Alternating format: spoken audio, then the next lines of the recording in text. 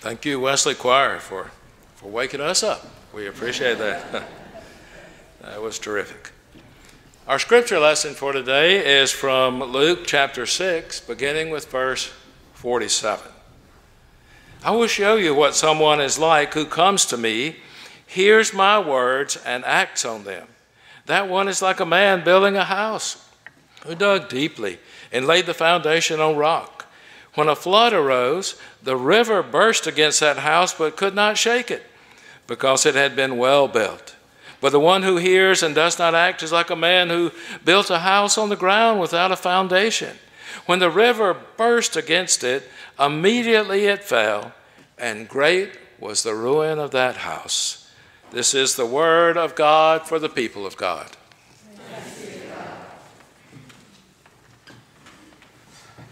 Good morning.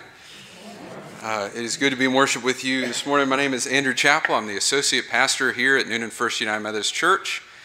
And today is Confirmation Sunday.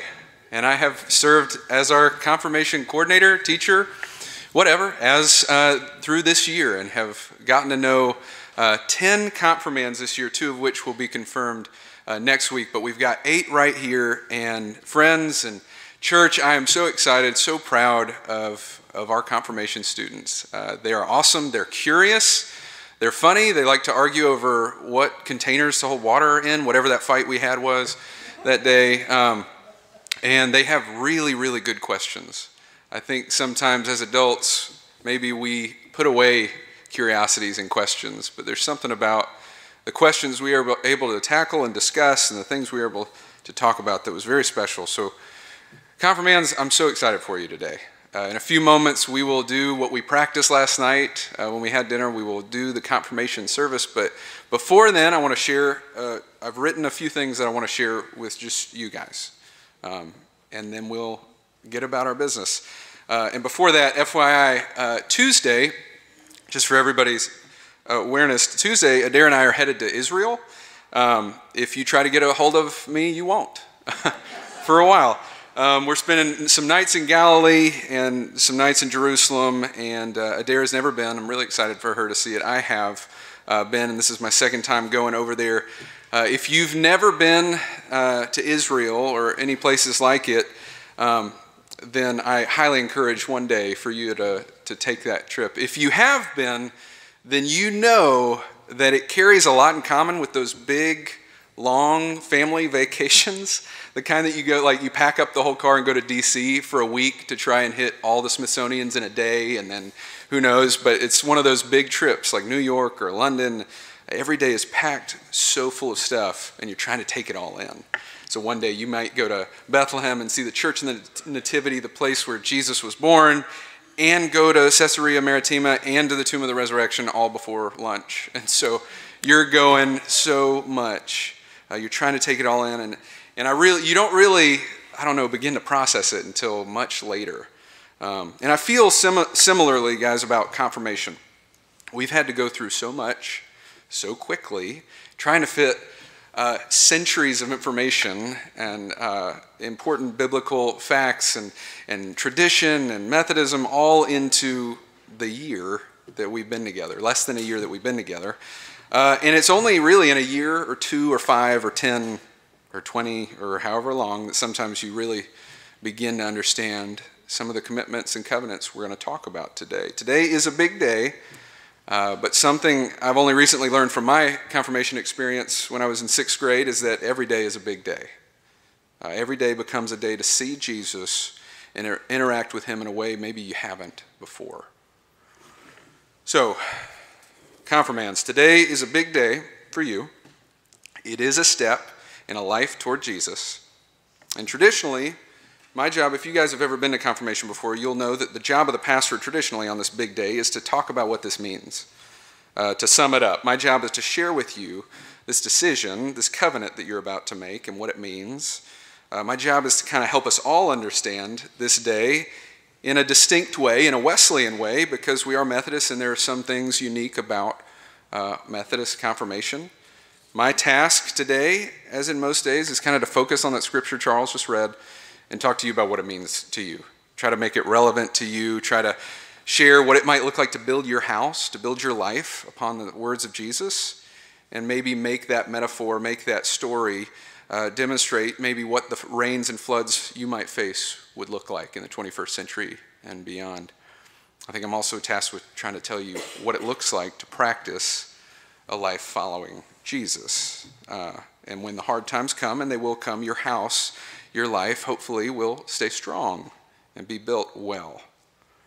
So confirmands, Jesus says that the hearing and practicing of these words, and what he's talking about is chapters 5 through 7, is what strengthens the foundation, the home that you've been building.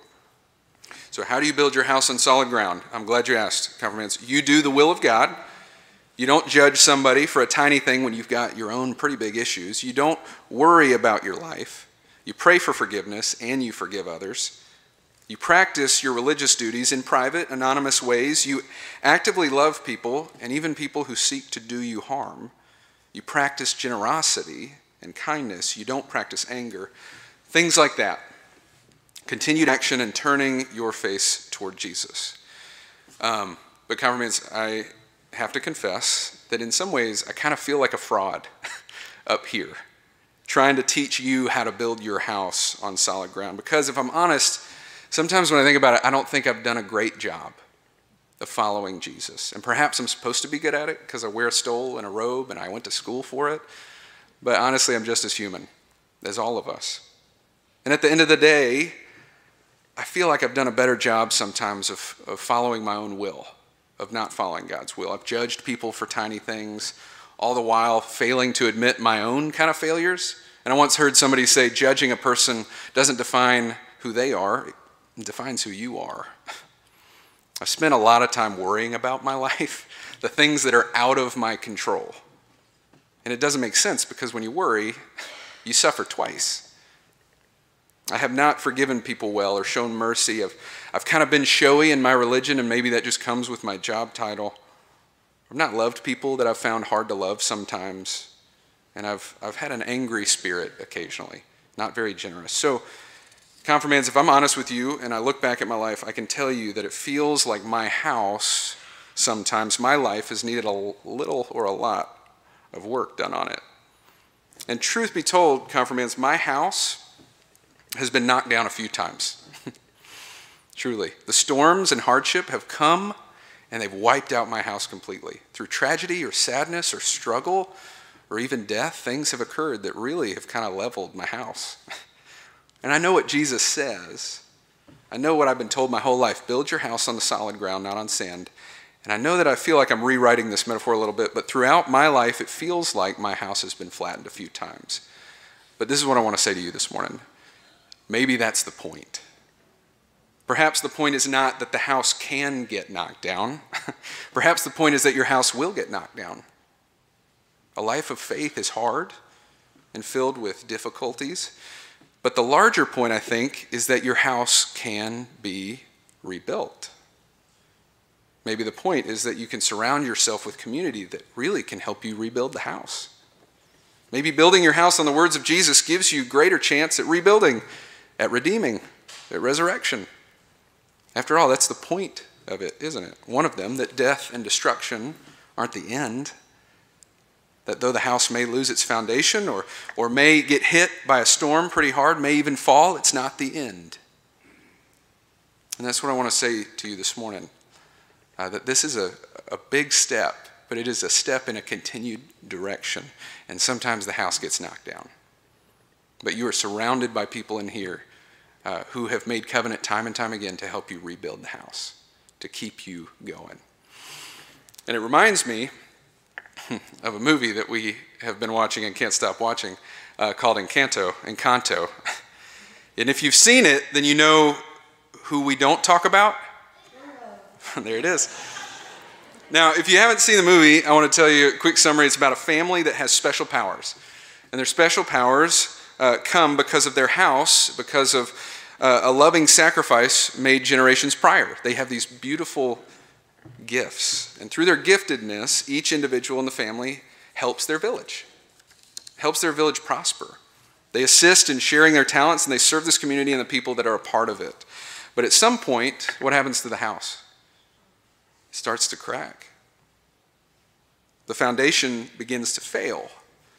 And the once thriving and living home begins crumbling. Why? Because there's some dishonesty, there's fear, there's distrust, there's some certain things that we don't talk about, like Bruno, but then also some things happen that Jesus taught us not to build our foundations on. And near the end of the movie, the home that has given them so much, what happens to it? It breaks. The fear and dishonesty and distrust have brought the house down. And there is deep despair. But then, all of a sudden, because of some things that happen, and there's this renewed trust, and because of the care and courage that is renewed, the whole town, the same town that had been blessed by the gifts of this family, that had just lost their house, the whole town comes to the aid of this family and helps them rebuild everything that they lost. They build it back stronger. Their house had come down by their own doing, even. And yet, at the end of the movie, we realize they're not alone. And in the midst of the storm, rebuilding and resurrection become ultimately and absolutely possible. So, confirmands, today you are making commitments and covenants with the church and with God to share your gifts with the world in the name of grace and goodness and love and joy and Jesus. You're making covenants and commitments with a church who is promising right back to care for you with prayer and joy and love and mercy. And throughout this life, there are probably going to be times that you feel like the life you'd built or the house or the floorboards or the walls might come crumbling down. But today, as you make a promise, we promise to be the ones to help you build it back. We promise to never let you feel alone, to care for you in a way that doesn't hurt you. And we promise to surround you when you need it most and to love you in the best way that we can. So I'm sure that some of you see my stole today. It's different than usual. It's a little shorter than usual, too. Our confirmation students have made their own stoles, which is a tradition, I believe, in a lot of confirmation classes. They're going to have their stoles in a moment when they become confirmed, but I wanted to talk a little bit about it. They've got trees or plants that symbolize the growth of faith. They've got names on their stoles of people and family that are important to them, symbols that are important to them, then scripture. One scripture that I told them all they had to write, and some scripture that is important to them, as well as religious symbols that mean a lot. Now, the stole has varying traditions, and we talked about this last week, guys. It is a symbol of the yoke. Charles explained it last week, that the yoke is traditionally used in load bearing and makes it so that a pair of animals can pull a heavy load together and pull it at the same time. Rabbis of Jesus' day and later used the idea of a yoke as a symbol of service. So they believe that people should be free from servitude to humanity in order to be yoked to God. And so one rabbi said, whoever takes upon himself the yoke of Scripture, they remove from him the yoke of government and the yoke of worldly concerns. The yoke is no joke. Gosh, that was bad. Sometimes a rabbi's yoke was pretty tough. To serve God through all these commandments, 600 Mosaic laws, and then books and books and books and books of laws. But then in Matthew 11, this guy named Jesus comes around and he says, "Come to me, all you who are struggling and carrying heavy loads, put on my yoke and learn from me. I'm gentle and humble, and you will find rest for yourselves. My yoke is easy to bear, and my burden is light." What is Jesus saying? My yoke, my teaching, my interpretation of the law isn't complicated. It's not difficult to understand. In fact, it makes things pretty simple. And he says, when you put on my yoke, all your decisions are made for you. Paul says that when you put on that yoke, you no longer live, but Christ lives in you. So confirmands, in a few moments, when a stole is placed around your neck, after you have been blessed and confirmed, it is no longer you who lives, but Christ who lives in you. You no longer have to make decisions according to the logic of the world, but according to the reason of God. At your baptism, God proclaimed God's love for you.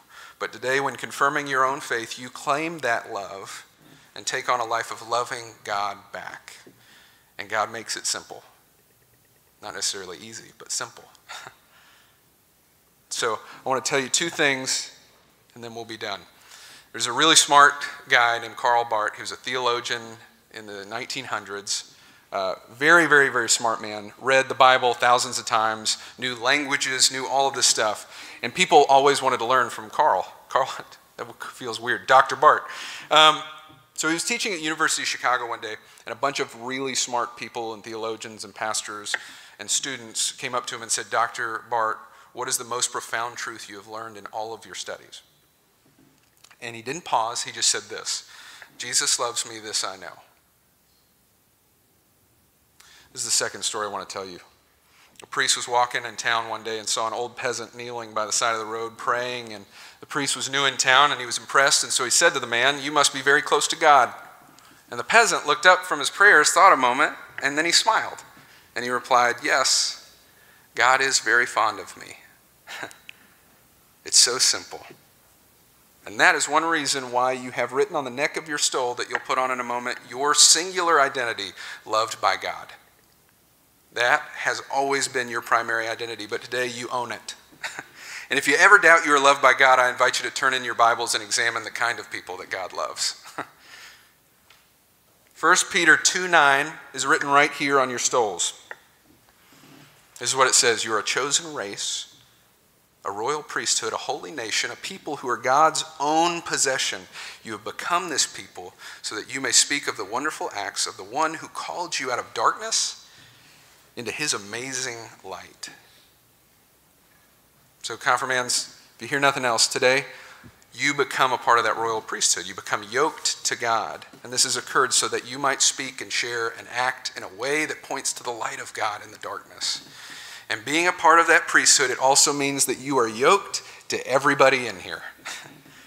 You are yoked, everybody's in on it too.